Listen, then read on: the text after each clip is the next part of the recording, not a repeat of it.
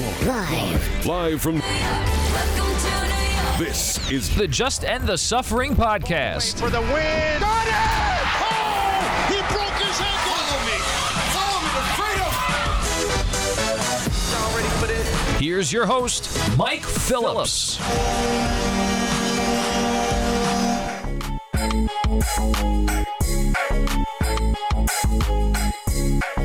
What is up, everybody? Welcome to the latest episode of the Just End the Suffering podcast, featuring New York sports talk from a long-suffering fan. I'm your host, Mike Phillips. We're heading back to the links this week. We are going to preview the PGA Championship, the first golf major of the year, coming up this weekend from Thursday to Sunday at TPC Harding Park out in San Francisco. I'm going to be joined by our golf correspondent, Dan DiMartini. He works the PGA Tour. Catch a little bit on what's going on at the tour since we last spoke back in May. They have had a successful restart. First major of the year. We'll get a preview of that as well. Also joining me today, the great Pete Considori is doing pop culture this week. We're going to talk about the mini golf themed game show, Holy Moly. A lot of fun, very silly, very goofy stuff. Pete and I had a lot of fun with that. We'll check that out in a bit. Make sure you locked in the end of the show at the return of a 2-minute drill for the first time since, I wanted to say, February. Wow, it's been a while for that, but we're going to talk, talk about the latest day of Metitude, if you'll put it. And Sunday was Mets disaster to the finest. But we'll get it all started with this week's opening tip with the latest on MLB's handling of its first major COVID crisis right after this. 3, 2, 1. Y'all ready for this? The opening tip. And here we go.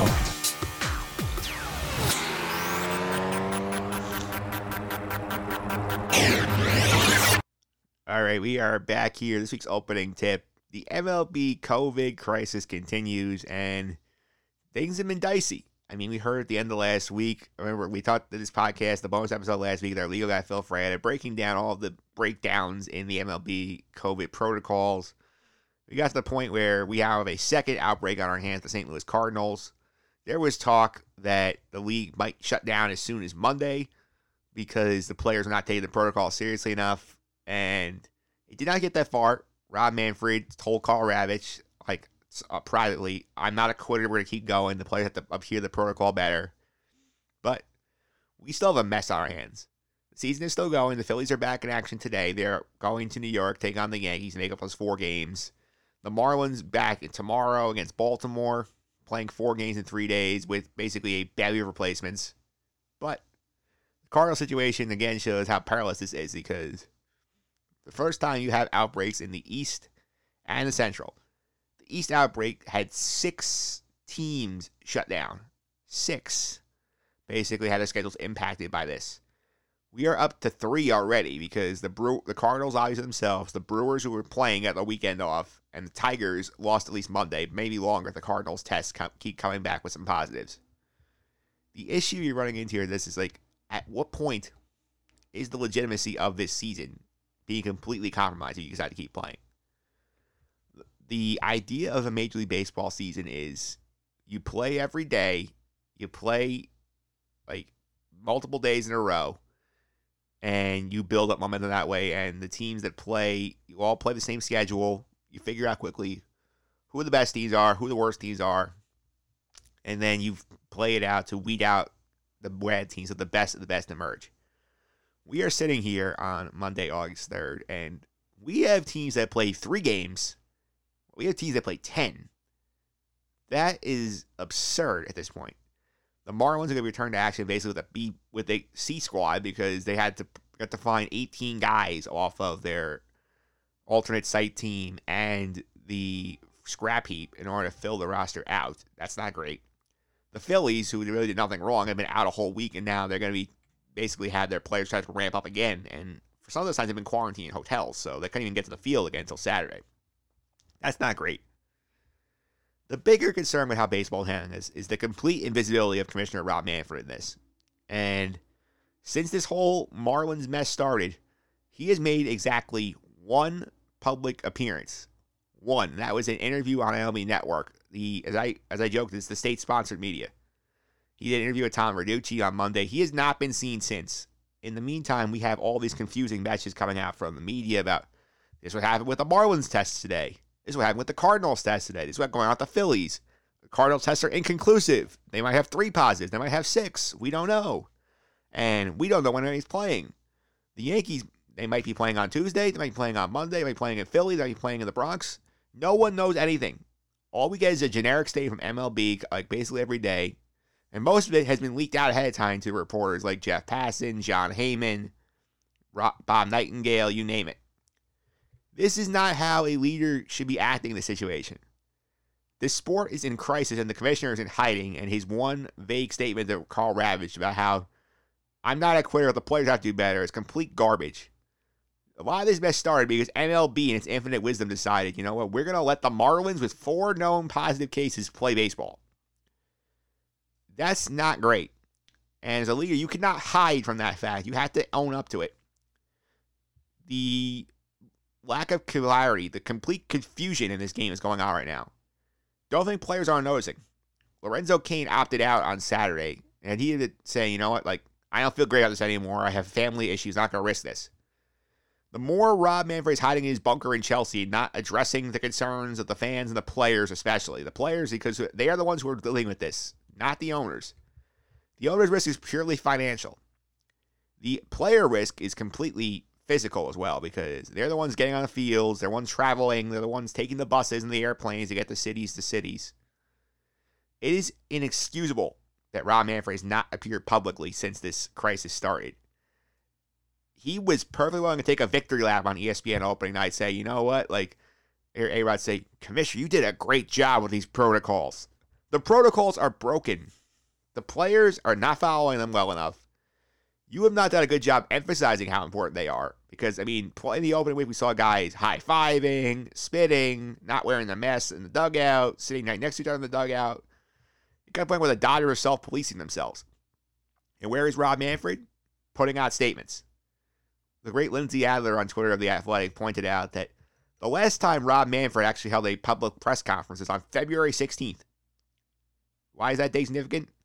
That's when spring training started, and he was talking about the BS punches he gave out for the Astros scandal, and he was basically scolding reporters for questioning his authority. This is not a dictatorship, Commissioner. You need to be out in front of this. One of the great success stories of the coronavirus crisis was Governor Cuomo of New York, who before this was not very popular. He was not loved in this state. What made him grow in popularity? He got out there every day in front of the media and said, okay, here's what we know. Here are the numbers. Here's what we need to do going forward. I'm not saying Rob Manfred has to go out there every day, but releasing a statement is not enough. Letting the PR department do this and simply leaking things to reporters so you have conflicting misinformation is not enough. You should have been out there and say, okay, even for like 20 minutes, you might record video, say, here's what's going on with the Marlins. Here's what's going on with the Phillies. Here's where you are at the schedule. Here's what's coming next. Take a couple of questions and leave. That is not difficult.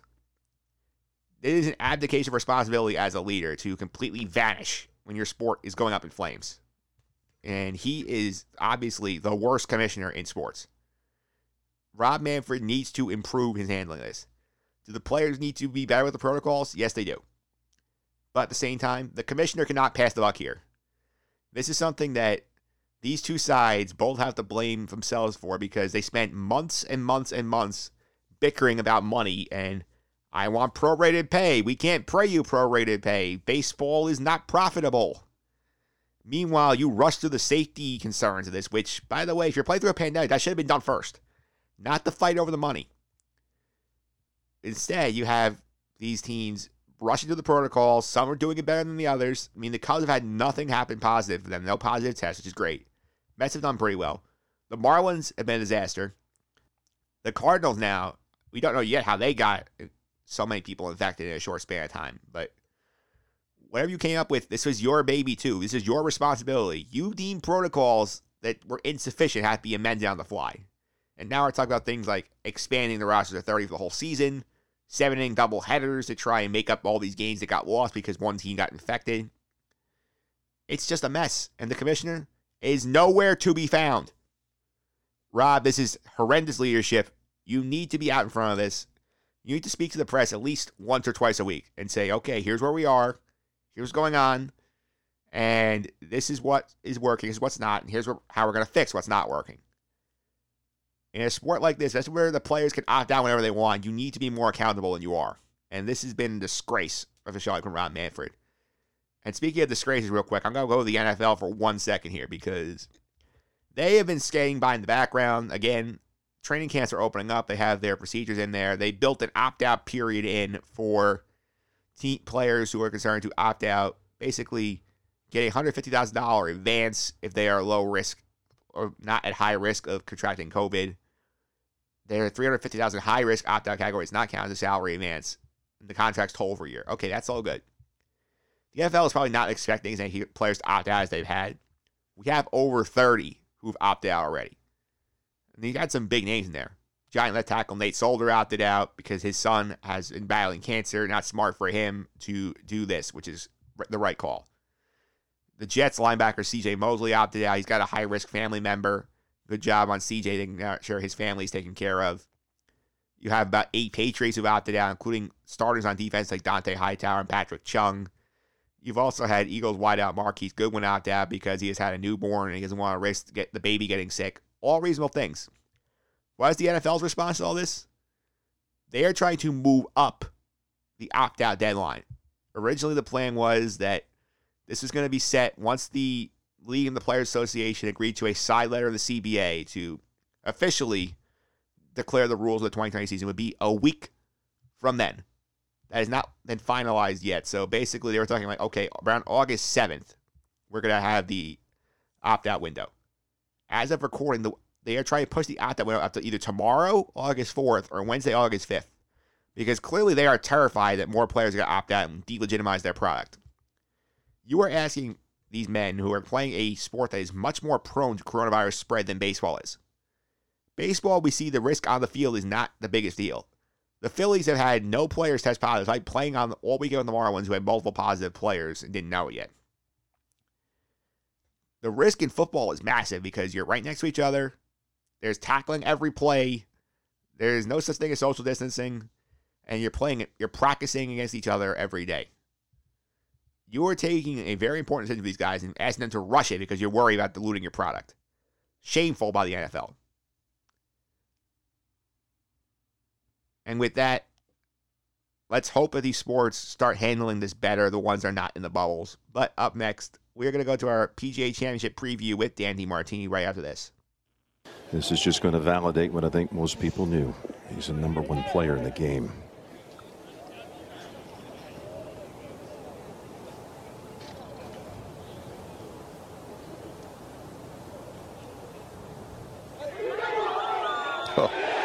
It's a Koepka coronation.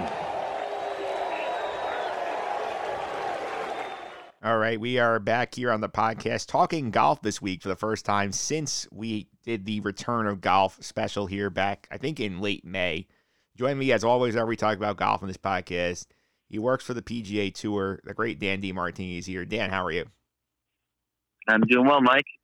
Happy to be back. Happy to, have a summer full of golf and a lot more to look forward to throughout the rest of 2020. Yeah, it definitely has been the summer of golf. I will say that. I have not been as on top of the results since the other sports are starting to come out. Like, I'll admit I've lost track of golf a little bit. Can you give me the update on how things have been going? It's been really interesting. There are a lot of guys out there who have taken advantage of this quick return to play. The ones that are out there grinding to kind of make their name are taking advantage of it on the leaderboard. Guys like Victor Hovland, Colin Morikawa, even Bryson DeChambeau with his, revised body type, the upgraded version of Bryson. These are the guys that are out there. They're playing almost every tournament since we've been back, and they're taking advantage of the fact that some of these other guys, the top stars, DJ's dealing with an injury, and obviously Brooks has been dealing with an injury since last fall, and there are some guys out there. Tiger's taking his time, only playing a couple events. Rory we haven't seen now in a couple of weeks as well. So all I can say is that the guys that are out playing consistently, grinding right now on the PGA Tour are finishing consistently at the top. What you've missed really is a few young guys, like I mentioned, and a couple of oldie but goodies. A guy who I've known since I got into the PGA Tour and golf business back in 2013. Michael Thompson won this past week at 3M in Minnesota, and here's a guy who is one of the nicest guys you'll ever meet. And he's had some success at the past, specifically at the Honda Classic, but it's been a few years, and he's been fighting to keep his card and barely make cuts and just get enough through, and he did not give up on his game, and it all clicked together for him this past week. So this summer has been kind of for the golf enthusiasts and the people that love these deep cut stories. The last few weeks have been really nice. But obviously the biggest story of the summer and the return to PGA Tour golf has been Bryson DeChambeau, and all of the sports writers that cover golf have been really. You type his name into Google right now, and all you'll get is how Bryson is changing the game of golf. Yeah, I'm glad you brought him up. Let's go there next. How about the Bryson DeChambeau experience? Basically, he's gotten super jacked, and he's playing some of the best golf of his career. Tell a little bit about what Bryson DeChambeau has done and some of his results. Yeah, so for those that haven't followed it so closely, Bryson was a completely decorated amateur player, had some pretty decent success early on in his career on the PGA Tour. He was always known as kind of the guy that was looking at golf and trying to figure out a way to, almost use math and use statistics to his advantage to try to find ways to cut down on shots and cut down on, all of the issues with strokes lost based off of where he's hitting the ball and distance measurements. So the big thing with him was that everybody knew him as the guy that wore the little caddy hat, the little Puma golf hat, but also that he played with all of his golf clubs the same exact length. Normally you have some variation between the length of your pitching wedge versus your longer irons and then obviously your driver, but he played the same length all the time, which is kind of unusual. So not only are you now compiling the fact that he's looking at the game from more of a mathematical lens, and he has a very unusual setup in his equipment, but now he decides over this, the last few months that we've been off to pack on, 30 to 40 pounds of weight. Some people call it muscle. Some people just call it pure mass. And he really has, just put on enough weight where it is, it's staggering what he's done.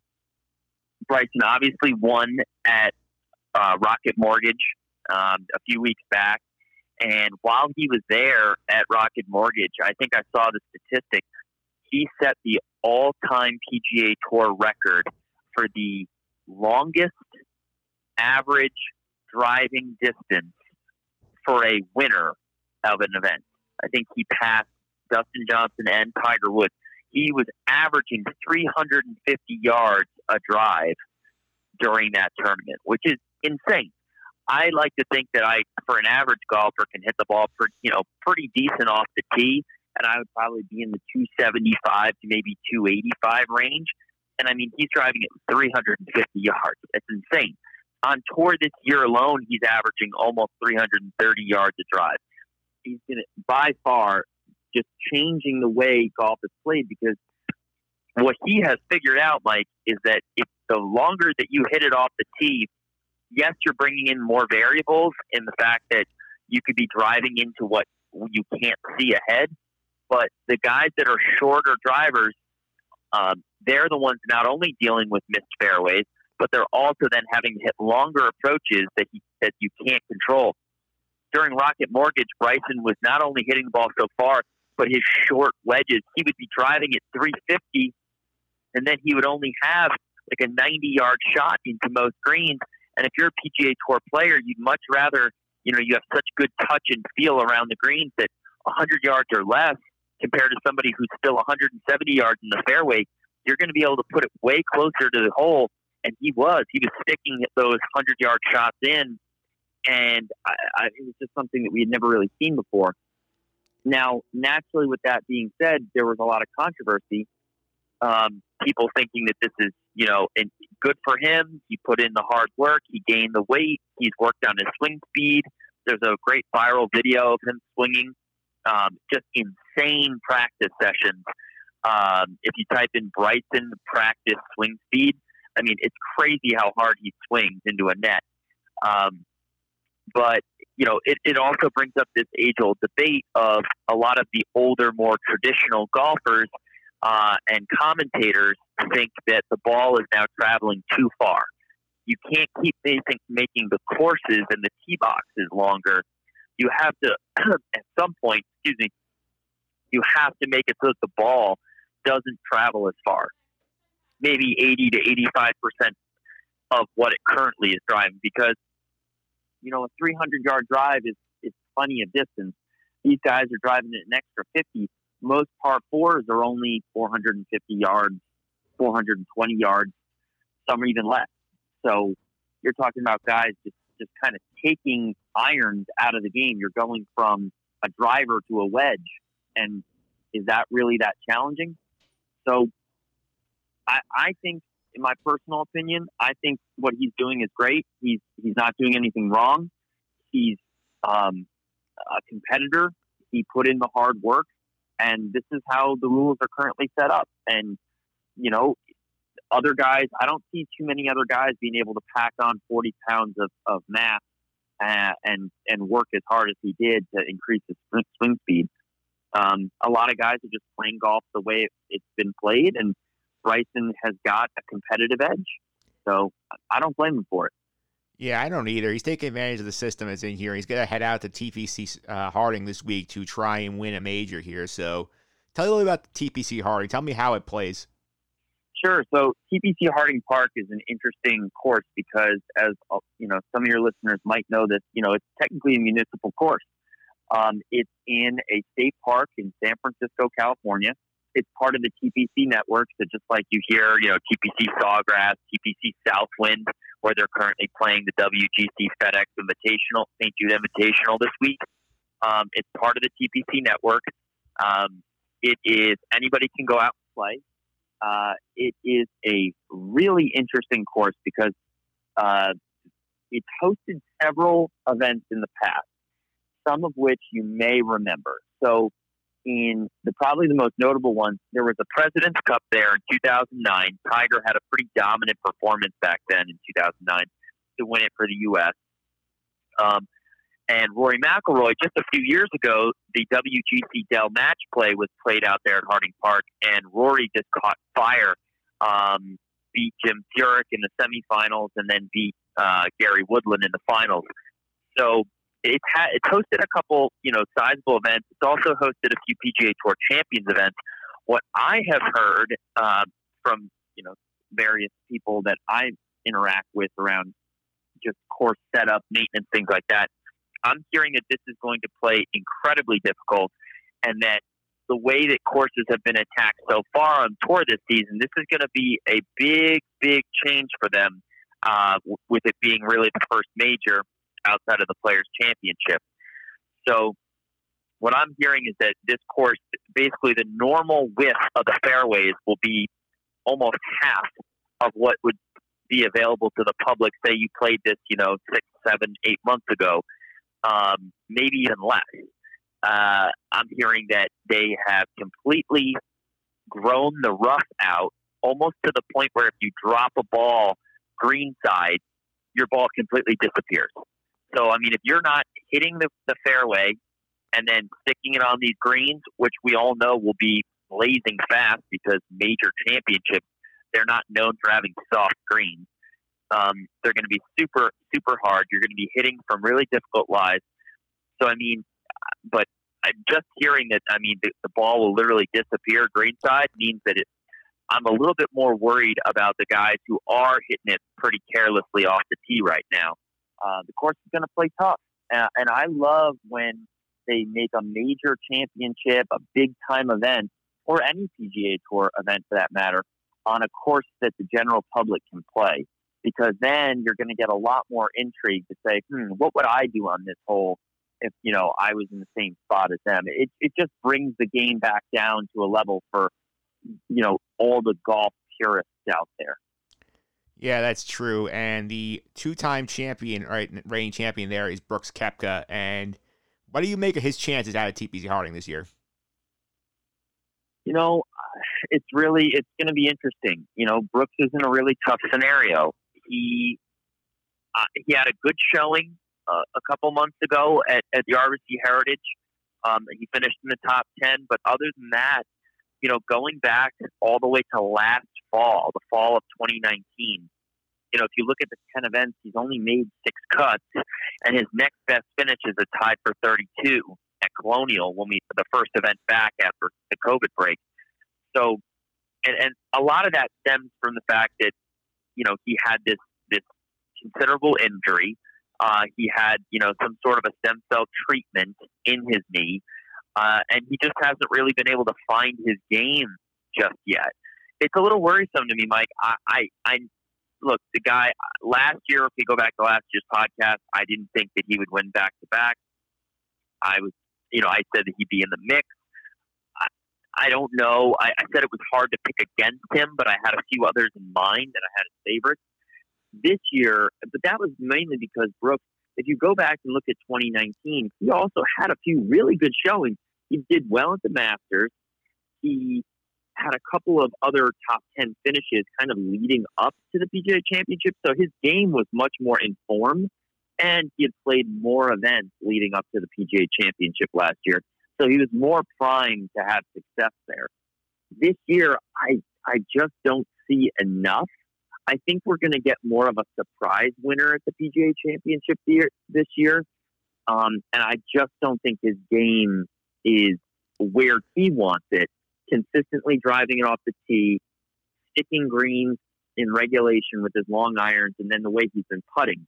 It just doesn't seem like it's all together right now. And it's just because I don't think he has played enough competitive rounds to be ready.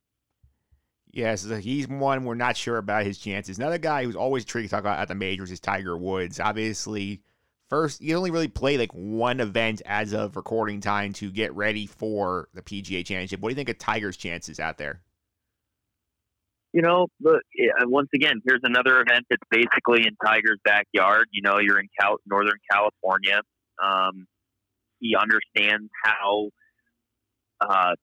courses are set up in California, and he understands that brand of golf. For people who play a lot of golf and travel around, that the grass out in California is very different from the grass you get in Florida versus New York. So, or in, where we've been for a lot of the summer on the PGA Tour in the Ohio area. So it's a different brand of golf.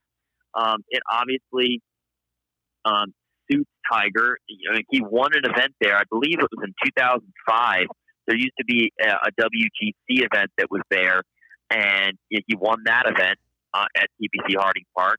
And he also played, as I said earlier, amazing in the 2009 President's Cup. So in the 2 times we've really seen him at Harding Park, he's played great. Now, that's a long time ago. We're talking, 11 years really. So I don't know exactly what to expect out of Tiger. But, from a game standpoint, I think that his driver has shown a lot more consistency in terms of giving himself a chance to score. Has he been putting it great? Not so much. Tiger really has success.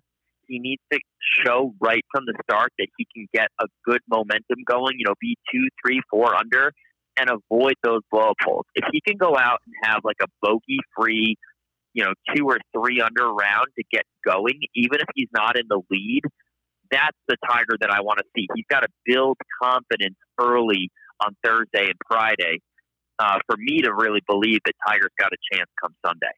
So that's just where I'm at with him right now. It's a lot of good, and then his bad is not. It's not as much as the good, but when his bad hits, it really hurts him, and he goes downhill quickly. Yeah, it's fair to see with Tiger here. We'll see how he does out there as long as he's there. And let's talk about some guys who you like right now. Who's some guys you think can do well out there? Yeah, so obviously there's a few guys that I've just been watching this season, and I'm totally on board with as what I would say the people that are not necessarily favorites, but just people in my mind that have a really good chance. Obviously, Jon Rahm, technically he's number 1 right now in the world golf rankings. Everybody's saying that he's the next big name on the PGA Tour to win a major. I can't help but agree with him. His game, when he's on, he is super tough. And right now, since he won at Memorial, I definitely would say that if I was betting, that would be the guy that I would have at least some money down on. I also like a couple other guys. I really like Webb Simpson. It seems like every time there's a PGA Championship or a big event, Webb Simpson's name finds its way into the top 10. He obviously already has a win this season at Heritage, so I like his chances as well. Gary Woodland is a guy who I think is playing really well. Just in general, I like his game, and obviously he played well enough to make it in 2015 all the way to the finals with McIlroy. So I'm on board with Gary Woodland, and I just love Tommy Fleetwood. I think that he is also in that category of Jon Rahm as the next guys that with their game to win a major. I really hope he takes advantage of the fact that everybody is kind of discombobulated with the whole COVID break. And I know he played at 3M, and he's had some marginal success in the last 2 years. I think that he could come out of nowhere, and if he gives himself a chance on Thursday and starts hot and can get 3-4 under, then he's a name that I really hope he gets a win, because he's a good guy and he's got a great swing. He's really fun to watch, especially when they do those slow mos and you see how far he gets his head and he keeps his back leg straight. He can really wail on the ball for not a big guy. So I'm on board with Tommy Fleetwood. And obviously Rory McIlroy, right? I mean, that's kind of the easy one to put out there. This is the guy who he's shown success on this course. He's had success this year so far, and in my mind, he's the guy to beat. So, him and Rahm are probably, I don't know what the betting lines are.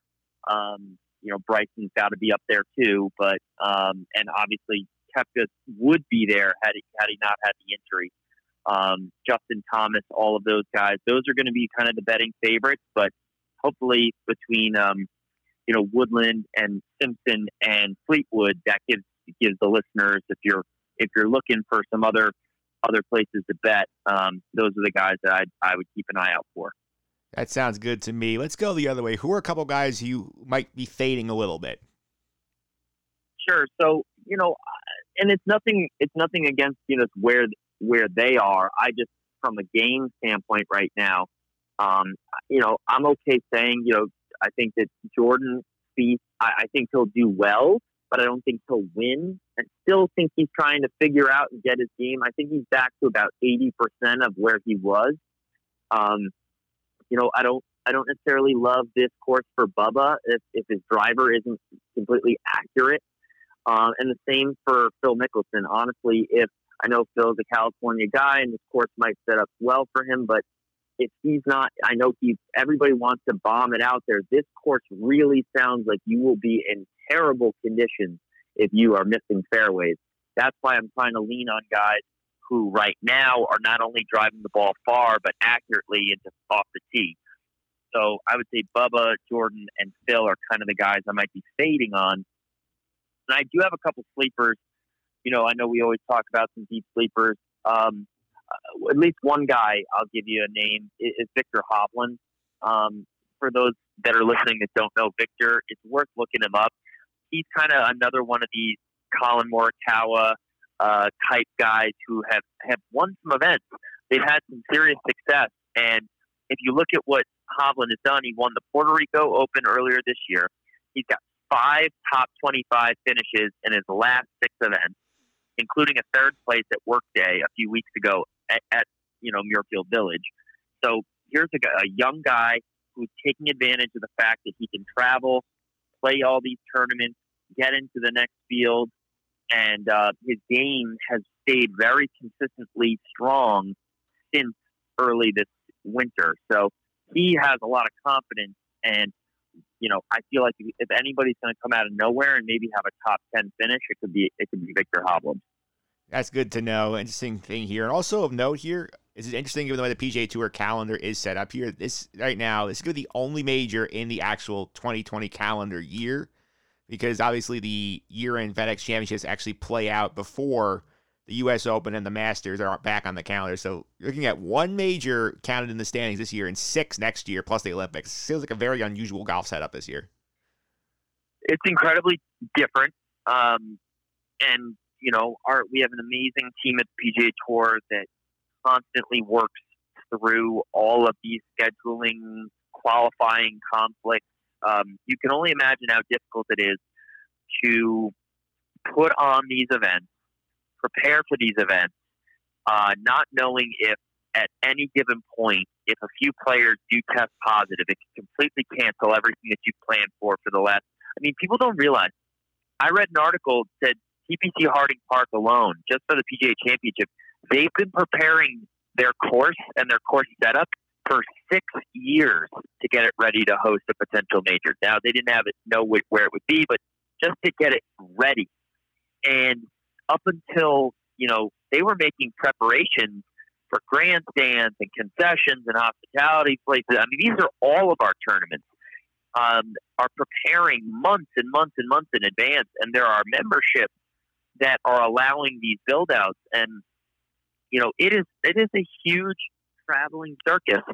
And, this situation that we're in right now, everybody is kind of sitting there, trying to remain calm with everything, but we're also very diligent about making sure that if something does change, if there is an issue, how can we think through all possible scenarios? And that's why even with all these other sports, like we've just been reading about this week with Major League Baseball having issues, the tour is taking every possible precaution so that the investment that these courses, the investment that the sponsors and everybody is making to put on a great PGA Tour season works the best way possible. Is it strange that there's only one major championship? Sure. But next year and the year after, it's all going to work to the benefit to grow the game. There's going to be now even more heightened interest in golf because, everybody is craving sports. It's like we've just been deprived of, top competition for 4 months now, and everybody is just so badly wants it. In golf, we're in a great position with the FedEx Cup playoffs coming up because right as the Major League Baseball season continues on, hopefully, and the NBA is just looking into their playoffs, here comes 3 great weeks of, 4 great weeks, if you include, Wyndham leading into it to make the playoffs, is the FedEx Cup playoffs and leading right into Tour Championship, and then we start right over again. So it's going to be a great couple months, and everybody obviously is doing everything that they can to get us to this point, and I couldn't be more excited to see what happens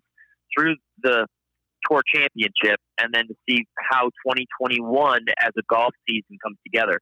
So it's a interesting thing, right? We feel like we were kind of deprived a bit in 2020, but I honestly look at it a way as we're still getting a great finish in 2020, and we're getting an even better year in 2021. All right, Dan, thanks for all the time. I really appreciate it. Before I let you go, how can people follow on social media? Sure, you can follow me on Out of Town Fan Pod on Twitter.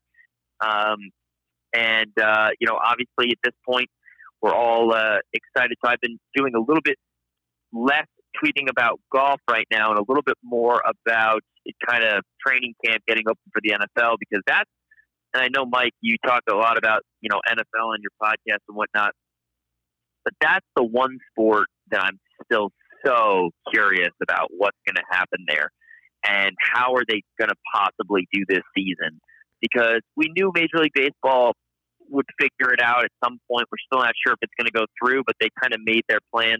The NBA obviously convinced themselves the bubble was going to work, and so far it has.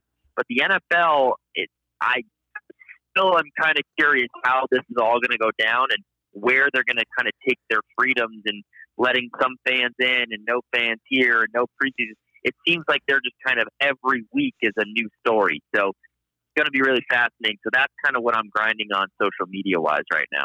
Yeah, the NFL stuff is fascinating. Although I will call the league out for being complete hypocrites, where basically in their player conduct thing, when they said hey, you can't go to parties this year, you can't go to like music concerts, you can't go to sporting events, but it's not safe for the players, but we'll let all the fans in. That's where I say the NFL just looks completely hypocritical with that they value the buck over the lives of their fans.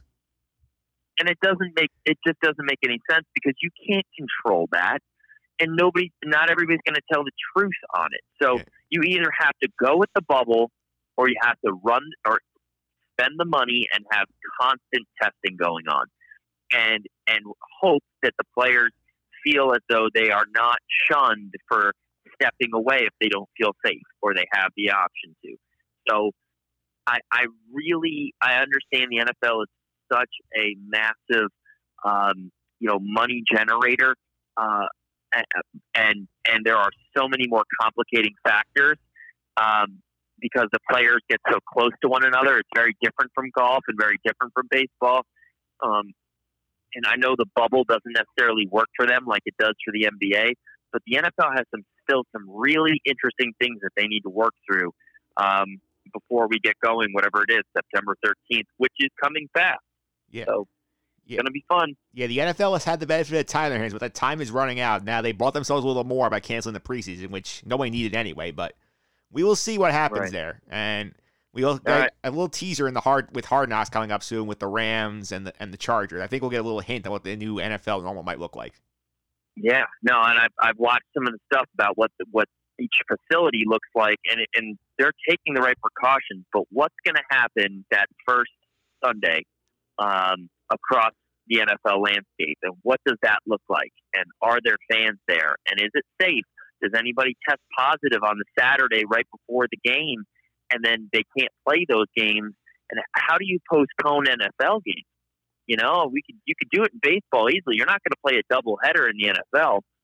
So it's going to be really, really interesting to see how this works.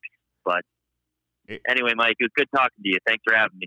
No problem. It's good talking to you. I mean, I'm going to pop culture next with our buddy Pete Considori. I know I'm going to throw out here, you and I are excited. The Big Brother All-Star season coming soon. That's going to be a lot of fun. Oh, I am totally in for that. And I am super excited to hear that, you know, obviously between Big Brother and Survivor, you know, obviously there's production halts and across all of TV, but at least we're going to be able to hang on knowing that those two are still coming back. So I'm happy to talk through that with you. You know, we'll check back in whenever you need me. That sounds good. Have you ever heard of the ABC show Holy Moly? I have, and I've seen it twice, I believe. Yeah, well, that is where I'm going next on the podcast. I'm going to join that Pete concert. We're going to take a deeper dive into that show right after this.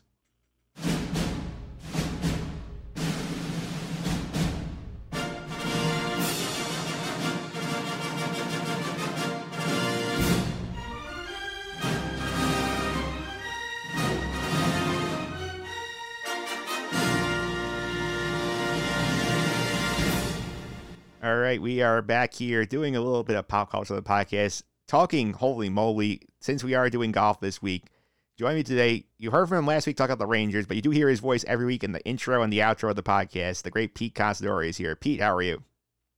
That was so official. Yeah. That whole bed you had there, that just made me feel so important, like I was part of pop culture like that. But yeah, no, I'm doing great. It's great to be back on. Always love coming on the podcast here. So I'm excited to talk a little Holy Moly today. Yeah, it's also funny. Yeah, I played that bum. I was thinking about it, like, you know what? Like, that bum is the complete opposite of how seriously Holy Moly takes itself. Oh, 100%. We talked. 100%. Yeah, we talked about it before. We talked. I think we did the hockey movie. You said you're watching this show, and I said, you know what? Like, the season is fun at Holy Moly. Let's go a little deeper. I'll be honest with you. Season 2, the sequel, a lot better than Season 1. I don't know if you watched Season 1. I did. Season 1 was almost like the test run, if you will, and then they saw how much they can kind of get away with. Yeah. And I have to say, Season 2 is phenomenal. Yeah, Season 1, it was basically, here's the formula. These are the holes. We always end on the same hole.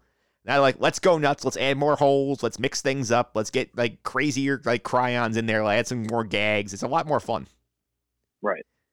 I do think like I'm enjoying this a lot more because they sort of have built up their own little mythos, their own little running gags. I do enjoy all that, and I just there's a ton of running gags. I mean, I suggest if you want to get into Holy Moly for the listeners out there, I believe I watch it on Hulu, but I don't know what other streaming services it may be on. Yeah.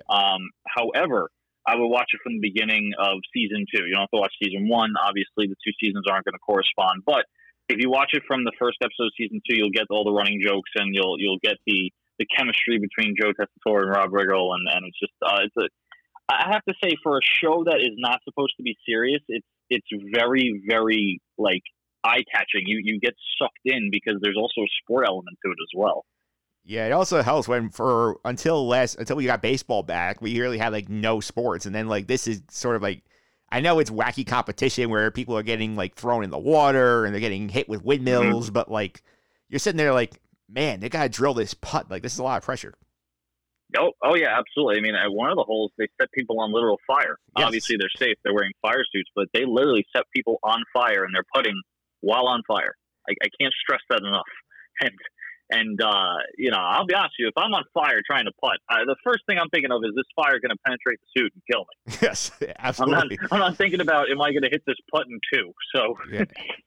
So it's again, if you haven't watched this show, for the listeners out there, very unique. Definitely give it a shot. Hour episodes, so if you watch it, you stream it, it'll be about like 47 minutes and change, 46 minutes and change.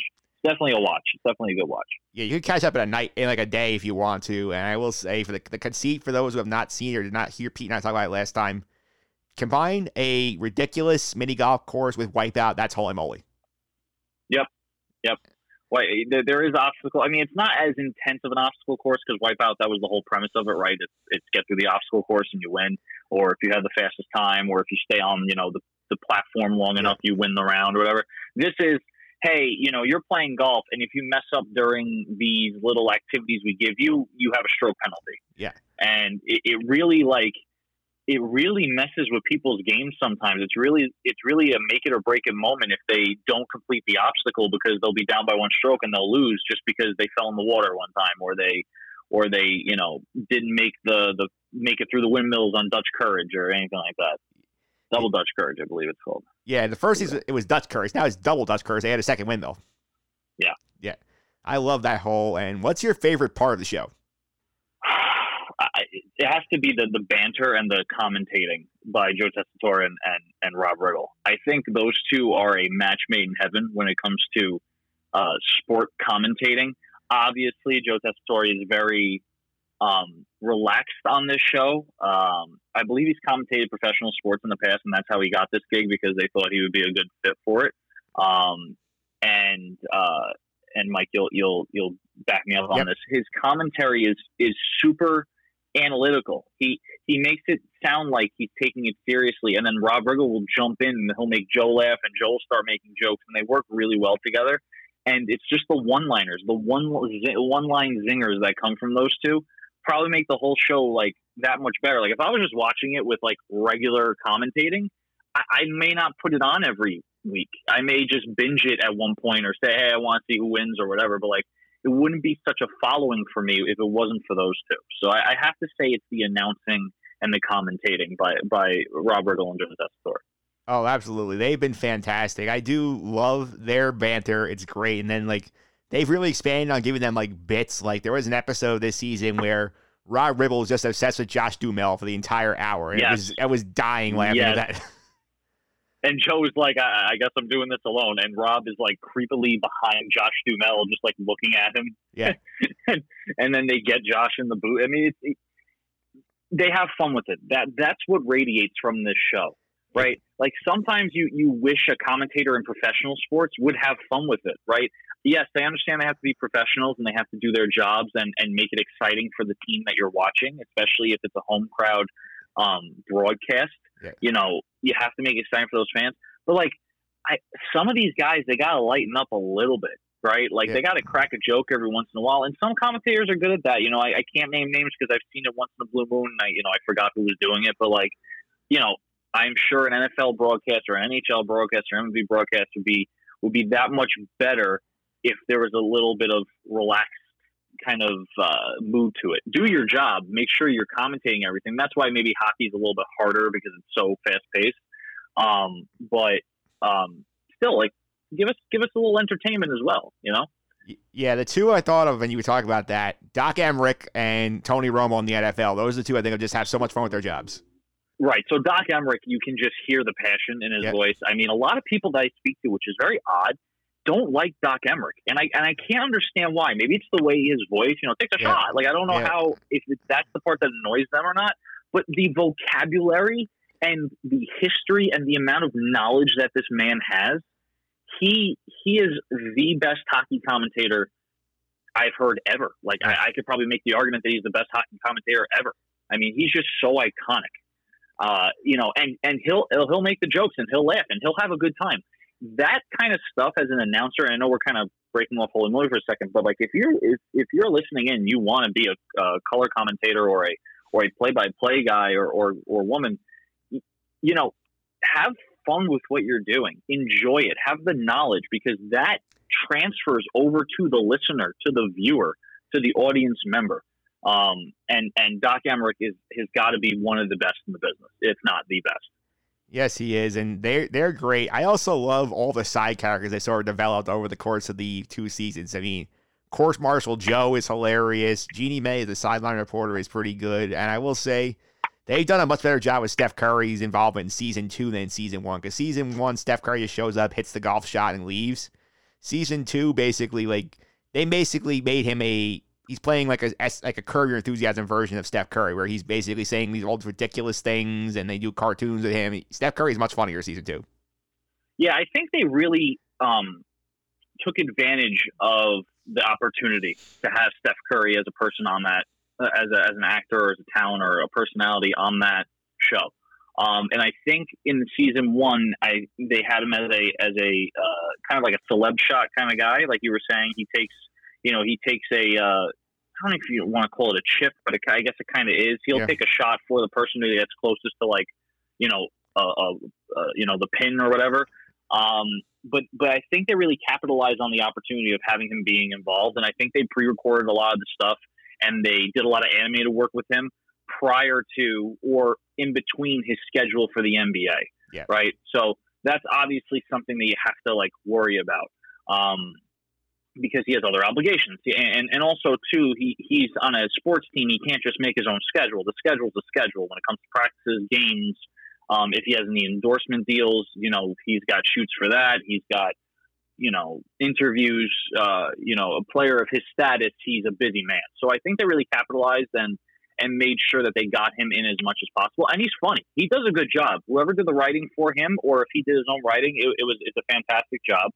And Course Marshal Joe has got to be my spirit animal because the dude is just, he's helping out everyone, right? And I'm a helpful kind of guy, I'd like to think. And if you haven't watched Season 2, there is a particular hole where they have to do a specific dive. Oh, whoever gets the highest score, whoever gets the highest score, you get a better pin position. And we'll talk about more when you get to the hole, but Course Marshal Joe has the funniest delivery of that whole hole. It's perfect. But we'll talk about more when we get to the specific holes. Yeah, Course Marshal Joe is fantastic, and you brought up Steph. One thing I was thinking about is that he was probably, when they're filming this, still rehabbing from the ACL, from the Achilles injury, so he probably couldn't do as much physical stuff. That's why I think the only time you see him in live action, he's sitting in the chair. I think that's why all the other stuff is animated. Correct. Everything else is animated. The ending is animated as well. So when people win, you don't see them get the green, plaid jacket and the golden putter. It's more of a animated thing. The only thing that you saw it live was when they did the special Bachelor/Bachelorette show. Yeah. Which I'm going to be honest with you, it had its moments, but I can't see how that added to anything in this.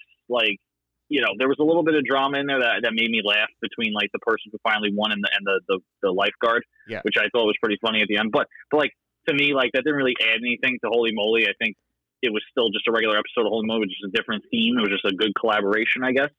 But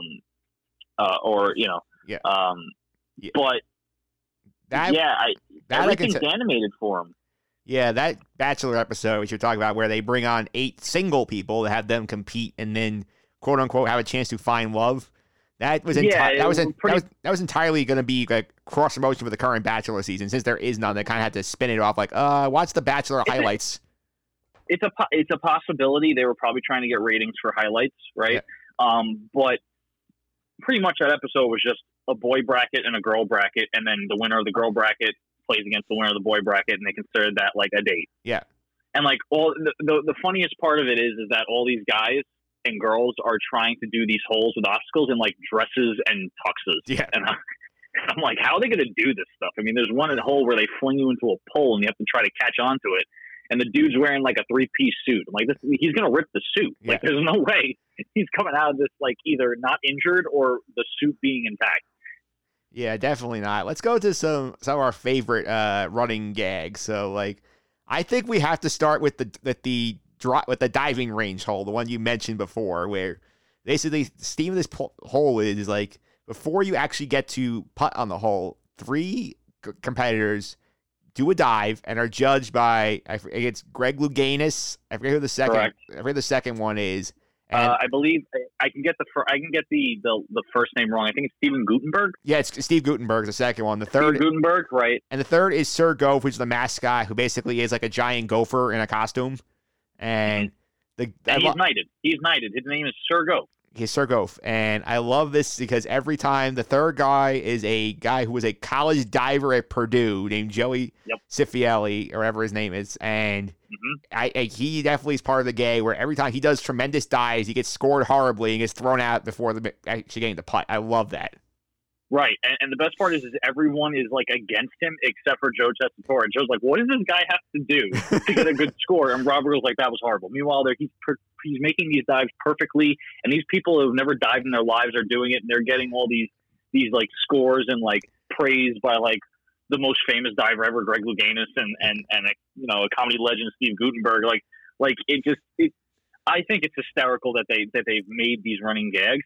I was talking about Course Marshal Joe, and Sir Goph only gives it scores in like emojis. Symbols. Yeah, emojis pretty much. So like it'll be like an acorn or whatever. And no matter what Sir Goph puts, they always go to Course Marshal Joe for like the ruling, and he always goes 4. That's all he does.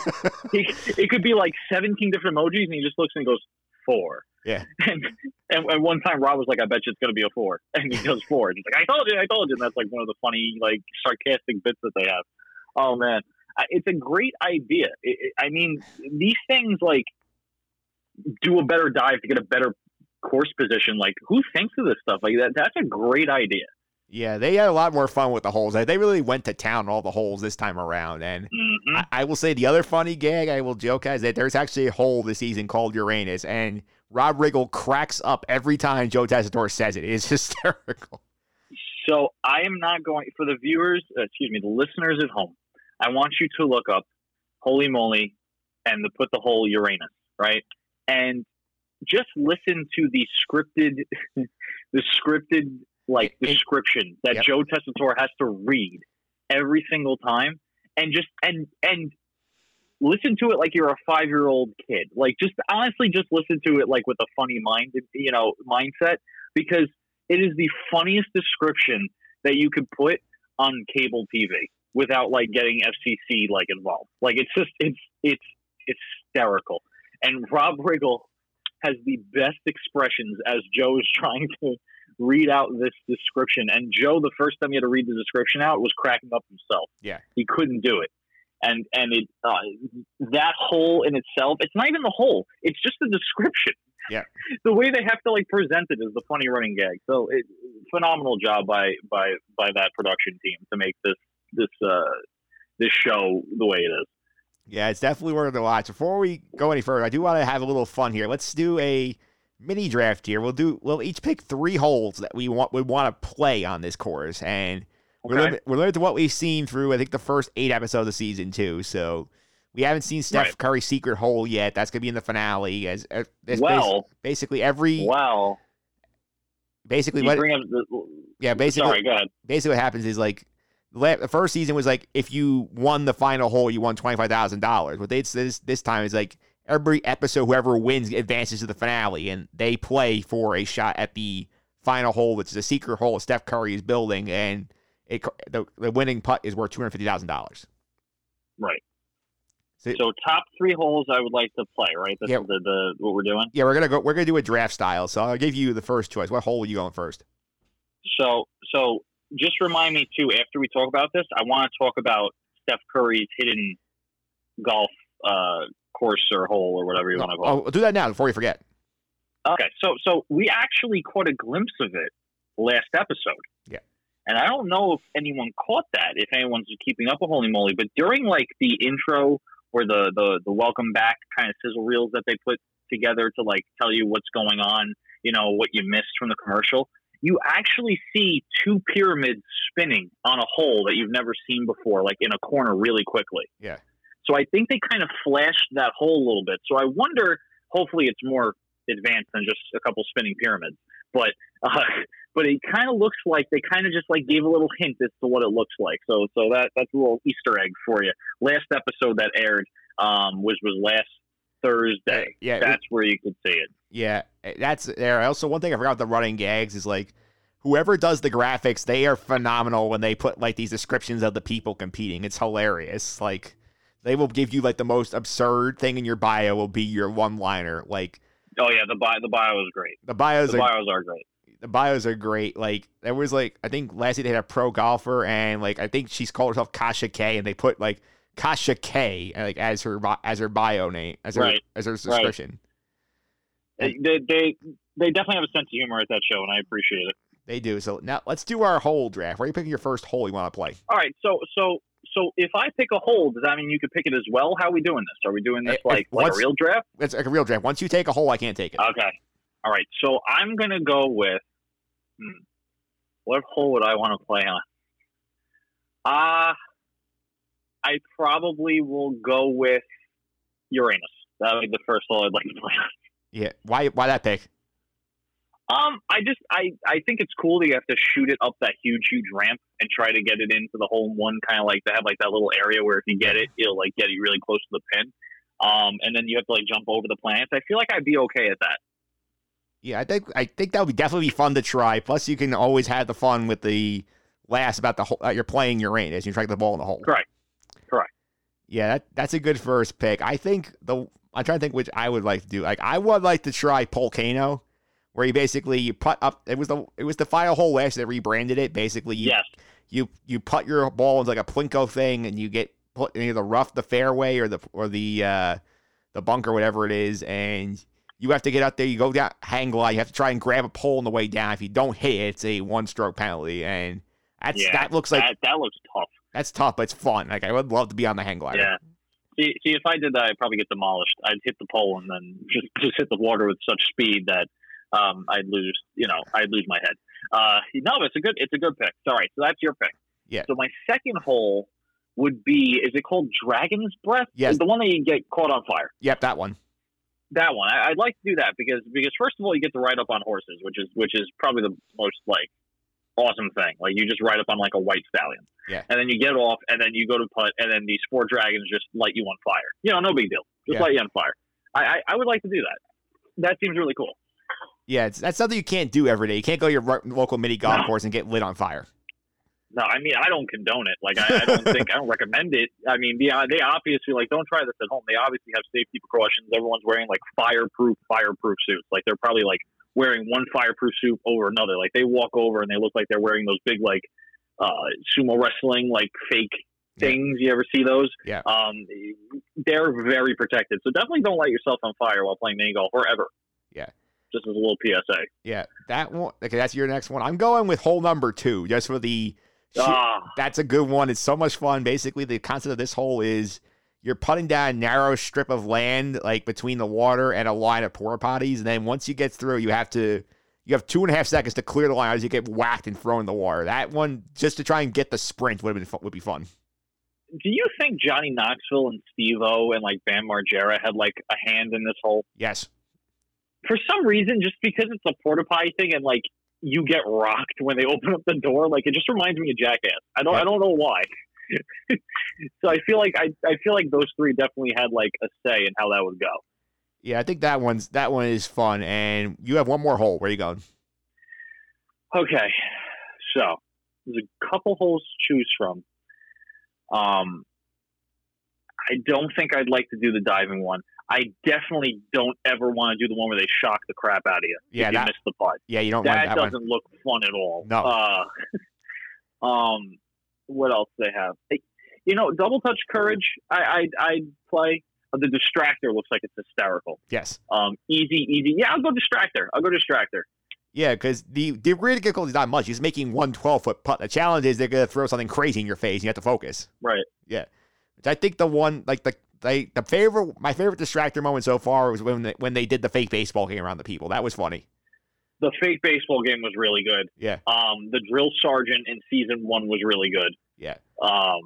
And the past episode we had can dancers, and it was funny because the two people participating in the hole joined the people doing the distracting at the end. So that was pretty funny.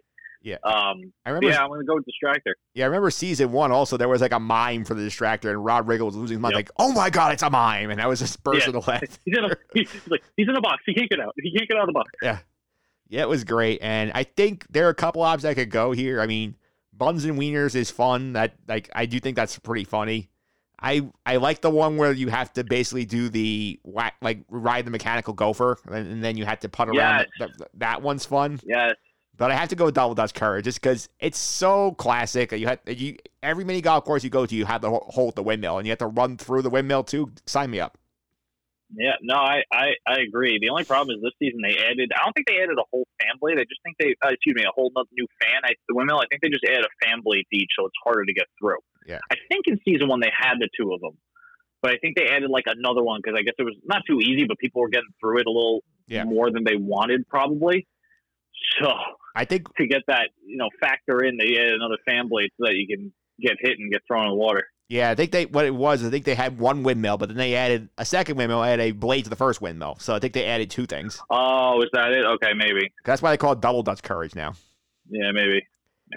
Yeah, so I think that was fun. I would love to play those holes. And before we go, I'd love to play Tomb of Nefertiti because I haven't seen it yet, and I'm sure it's a doozy, right? Like I'm sure they're making the final hole to be like really hard. So, yeah. Also, we have to mention also before we get to our last thing here, I love that they have John Lovitz in a pirate suit like chipping balls this year. That's hilarious. The amount of talent they've gotten for this show is ridiculous. Yeah. What is it, Captain Long John Lovitz? It's Long John Lovitz. Yeah. They blindfold the dude, and he still makes the chip. I can never do that. I can't do it with one eye patch or both off. Like that's amazing. No, he's I wish he had more speaking parts. Yeah. I wish he had more like freedom to like talk. I do, but he doesn't really say much. He just kind of just says, "You can walk the plank," or like he says, "You're first," or something. Yeah. I think he'd be fun. And for last thing with this holy moly thing, let's have some fun with this. Give me one athlete you want to see play it, and give me somebody in our podcast universe you want to see play this show. I thought about this a lot. The one athlete I'd like to see play this is Shaq. Only because to see him perform any of the obstacles is probably a treat. Yeah. And the other person in this podcast besides me and you would be John Stanko. Yes. Because I know John Stanko loves himself some golf, but I also know his reactions are priceless. And I feel like if we could get him on that golf course with us and him get like into the water a couple of times, and all of us just have some commentary to it, I feel like we'd have a blast. Yeah, Stanko's a great pick. The athletes, just imagine Shaq trying to do hole number 2. That would be funny. But here's the problem, though. If Shaq does hole number 2, whoever opens the porta potty door that's going to hit him, he's going to barrel through it and throw the guy into the porta potty. Like, Shaq is way too strong and big for that for him to go into the water. So, I don't know. Maybe like something like Buns and Wieners would be funny. Double Dutch Courage would be funny, to see him play. I think. What about Shaq and Dragon's Breath? Like breathing fire on him. No, I feel like Shaq would be good. I feel like he'd be cool. Maybe the shocking one. Yeah. I feel like anyone that does, like I would never do it, but I feel like anyone that does it would be funny. Yeah, I think for me, the athlete has to be Charles Barkley. Just imagine Charles doing all of these. That'd be funnier than Shaq. Can we get them both? Can we get them like both on the same course? Like, can we get like a whole episode dedicated to Shaq and Charles Barkley? Yes. And just like have them argue like about how they should do the hole, right? Yeah. Like just have them go back and forth. Like, no, you got to hit over here. No, you have to hit over. Like, I just want to hear that. Yeah. I think Stanko's a great pick from our podcast universe. Trying to think of who else would be fun in this setting. I think like getting Joe D. Frazzle will be funny on this. Joe D. Frazzle will be funny. Maybe Will Schneiderhan. Maybe. Yeah, Schneider. I'm trying to think who else. Like, I think Sander Rose would be funny. I feel like can we just all go? Can we get that going? Can we just do it? Just End the Suffering podcast, like Holy Moly edition? Like, can we do that? Yeah, I mean, we can get enough people in there. We can get like 6 of us. All right, wait, 8 of us. Wait, can I propose something? Like, this is for real. Sure. Once things calm down with COVID, vaccine, treatment, whatever, and people can comfortably go out and do stuff, can we get the Just Out in the Suffering podcast crew to do a vlog at a mini golf course and just play against each other? Yeah, we have to, like getting it down to like a group of like 8 is going to be hard, but like once we could narrow it down. We could do it. We can do it. We could do me, you, Stanko, and Joe D at first, and then we can start adding people. Yeah. Like we could just do like that. Oh my God, how fantastic would that be? That'd be hysterical. That would be fun. And I think, like a lot of these people, I think John Stanko is the clear winner though from our podcast universe. I agree. All right, Pete. Thanks for all the time. I really appreciate it. Before I let you go, how can people find you on social media? Keep up with some of the stuff you're up to. Yeah, so it's COVID season, I guess if you want to call it. So I've just been on Twitter retweeting at PJ Contadori 29. You want to follow me on Instagram, Peter J392. Got a lot of hockey posts, personal hockey posts from me and my team. I like to retweet a lot on Twitter. So yeah, give me a follow. All right, thanks, Pete. I really appreciate it. All right, thanks for having me, man. It was a lot of fun. All right, and there you have it. That was Pete Contadori talking a little holy moly on this week's podcast. Up next, the return of a 2-minute drill. We're going to talk about the latest disaster of a day in Metland right after our brand new 2-minute drill bumper. The 2-minute drill.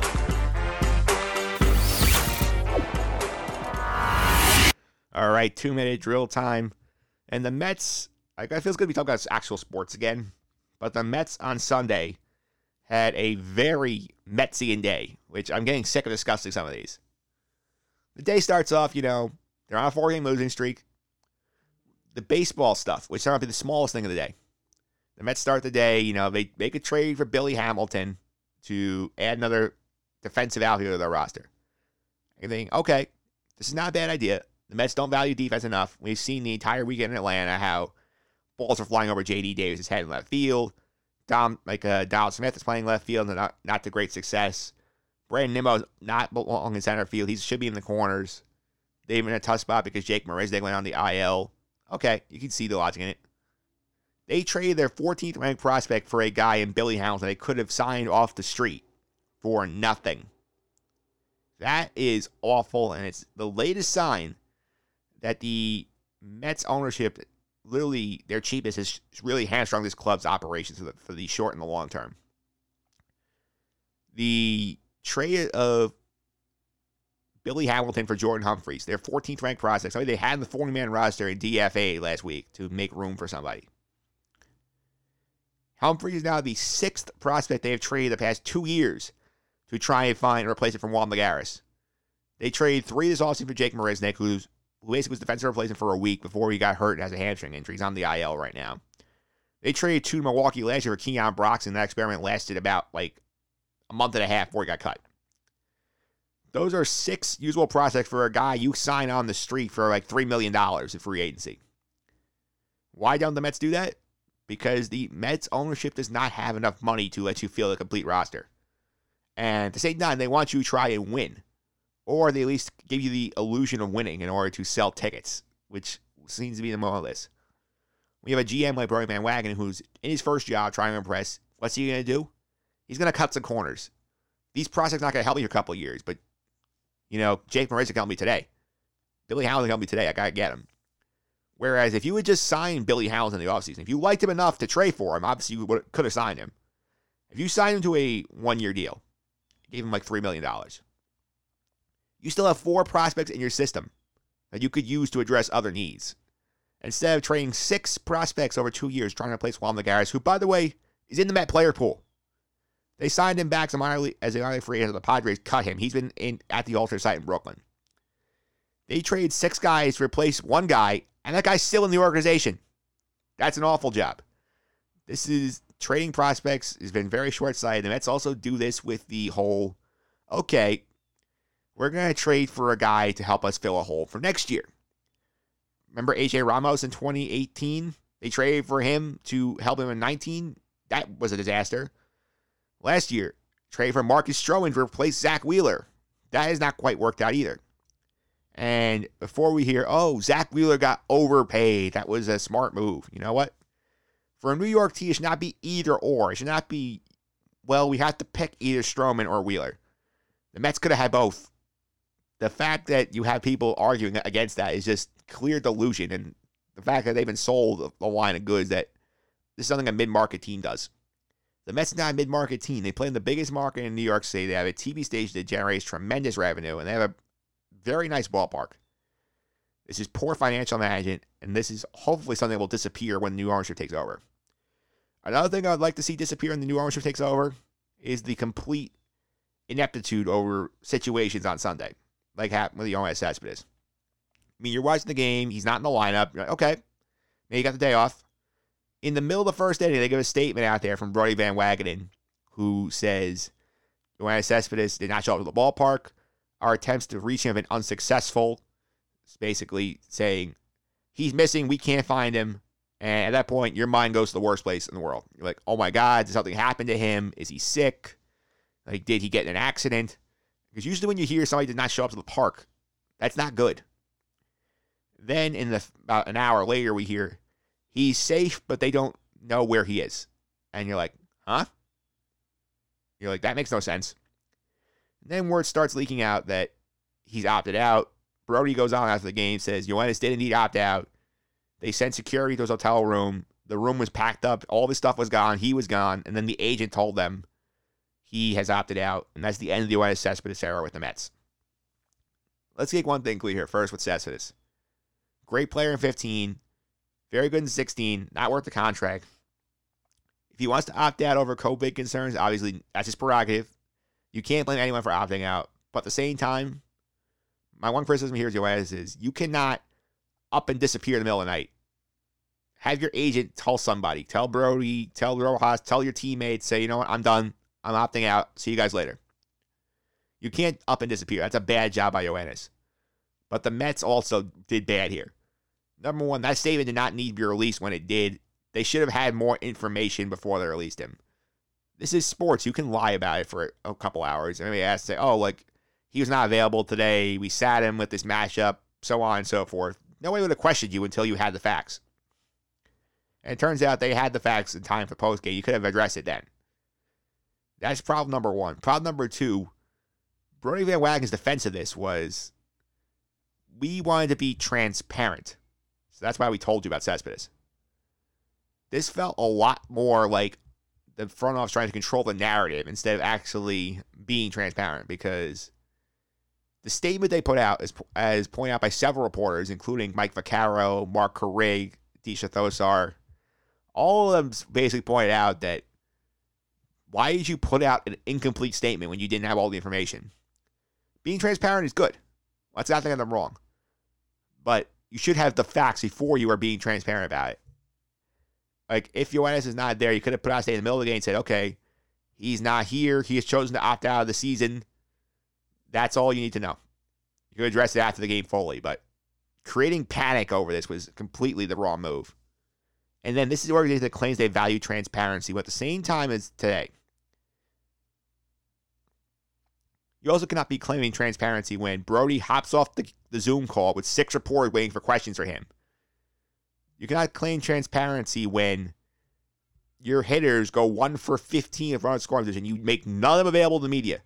The only player they made available was pitcher David Peterson, who obviously is not in no position to answer those questions about why the bats didn't come through in big spots. You cannot do that. And in an age where reporters can't go in the locker rooms to ask the players, this is all on the team. So the Mets are not being transparent with those players.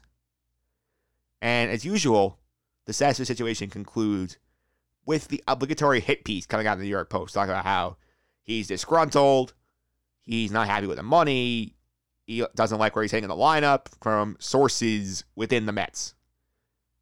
This is, again, very bad look. You cannot be happy he left. That's fine. You don't need a hit piece out in the post 3 hours after the game saying, here's why he might have left. Not even that, oh, this is why he left. Like, this might be why he left, to make themselves look better. These kinds of games have been going on for years, and I'm really sick of the anonymous leaking, the justification to cover their butts, how we are in the right, you're in the wrong. Yoenis was wrong. Yoenis was wrong to opt out and not tell you.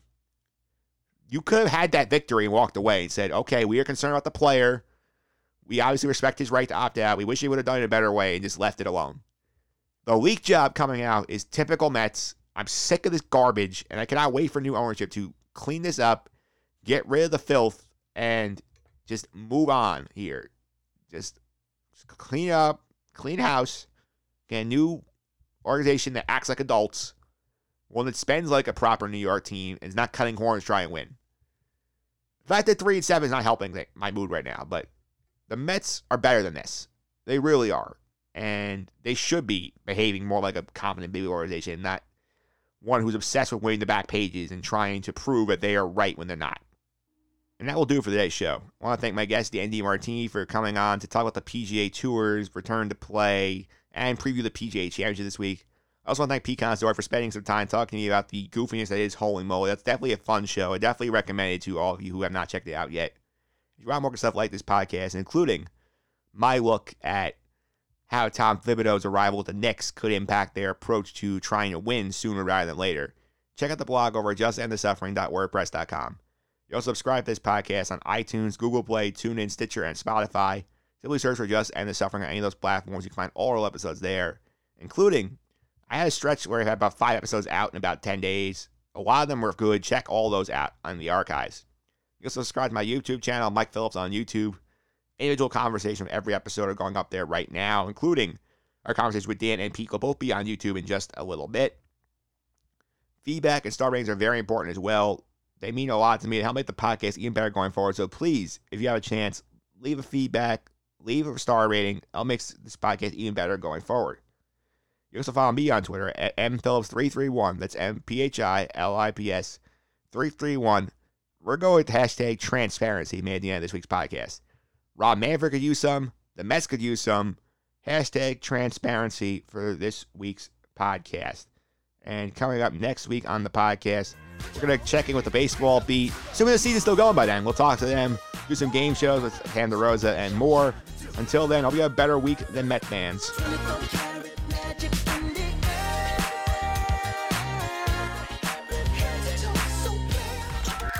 This has been the Just End the Suffering podcast. I'm out.